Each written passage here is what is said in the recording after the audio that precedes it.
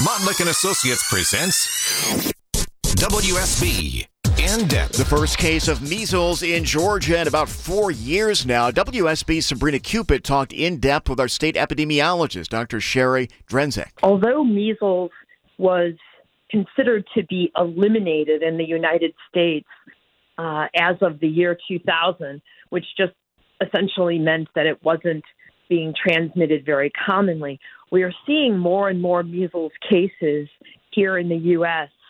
Over the last few years because of some reductions in vaccine uptake among kids and also pockets of unvaccinated children as well. So measles is preventable. It can be a very serious disease, especially in young children. They can be hospitalized. They can have severe complications. They can even die.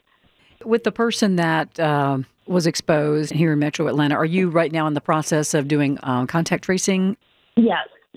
Measles is an extremely contagious disease.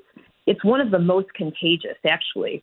So if an individual is susceptible to measles, meaning they're unvaccinated or they're not immune, 90% of the time, if they're exposed to measles, they'll get it. So what we do when we have a measles case is, and this is a tried and true public health measure that we use to mitigate other communicable diseases as well, we try to identify every person that could have potentially been exposed to this measles case and determine whether or not they're immune or not.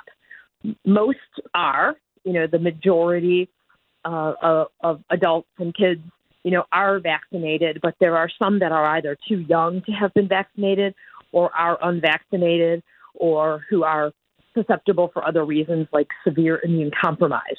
So what we care about most are the ones that are susceptible to getting it. And we can offer them vaccine if it is within a certain time frame, or we can offer them an immune globulin product that will prevent them from going on to develop measles. WSB Health reporter Sabrina Cupid with our state epidemiologist, Dr. Cherie Drensek.